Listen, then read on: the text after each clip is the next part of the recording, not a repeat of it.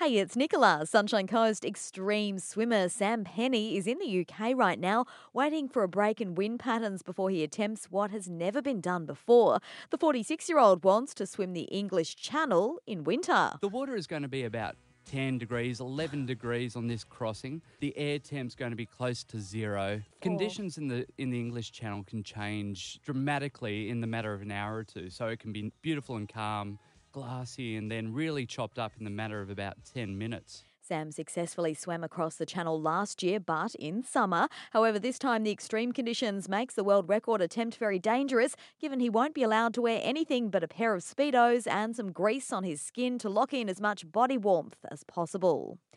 A Balinese security guard who was allegedly assaulted by a Sunshine Coast teenager outside Burger King in Kuta on Friday is expected to make a second formal statement to police today. 18-year-old Zach Whiting is entering his fourth day in custody and is said to be very upset and remorseful. He's accused of punching the security officer twice during an argument about a friend's missing mobile phone. His alleged victim required stitches. It's understood whether Whiting is released or faces up to 3 years behind bars could come down to an apology and compensation. And Australia Zoo has made a big announcement this morning with 4 endangered Sumatran elephants set to call Biwa home. The female elephants will go on public display in their new Elephantasia home before Easter.